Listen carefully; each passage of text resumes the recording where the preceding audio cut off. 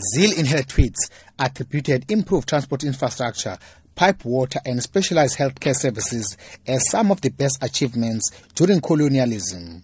Colonialism was the first institutionalized mechanism of land dispossession of black people and the beginning of marginalizing black people according to their race and skin color.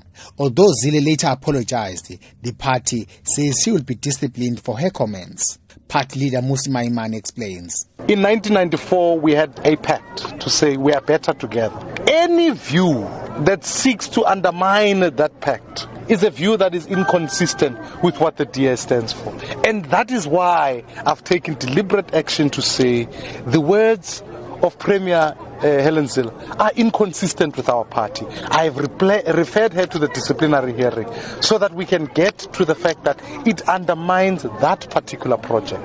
I do not support the views, I don't share the views.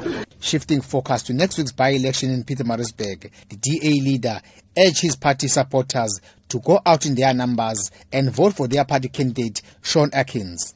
Atkins is up against ANC's Mel Williams and the IFP's Sakile Makhathini. Speaking to party supporters during the door-to-door campaign in the area, Maimane committed the party's candidate to deliver on the expectations of the people. That like we won this ward the last time, we want to retain it. We've got a great candidate. But furthermore, we want to be able to work for the people. This is a province where young people must be able to find jobs in this place.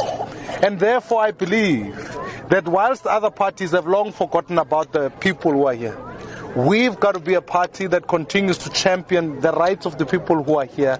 And I believe confidently that as we saw change here, we are seeing change in municipalities. Soon we will see change in the province. Meanwhile, some of the residents in the area told Maimane about their living conditions, complaining among other things, shortages of houses and lack of job opportunities. I'm Vosima Kosin in Pietermaritzburg.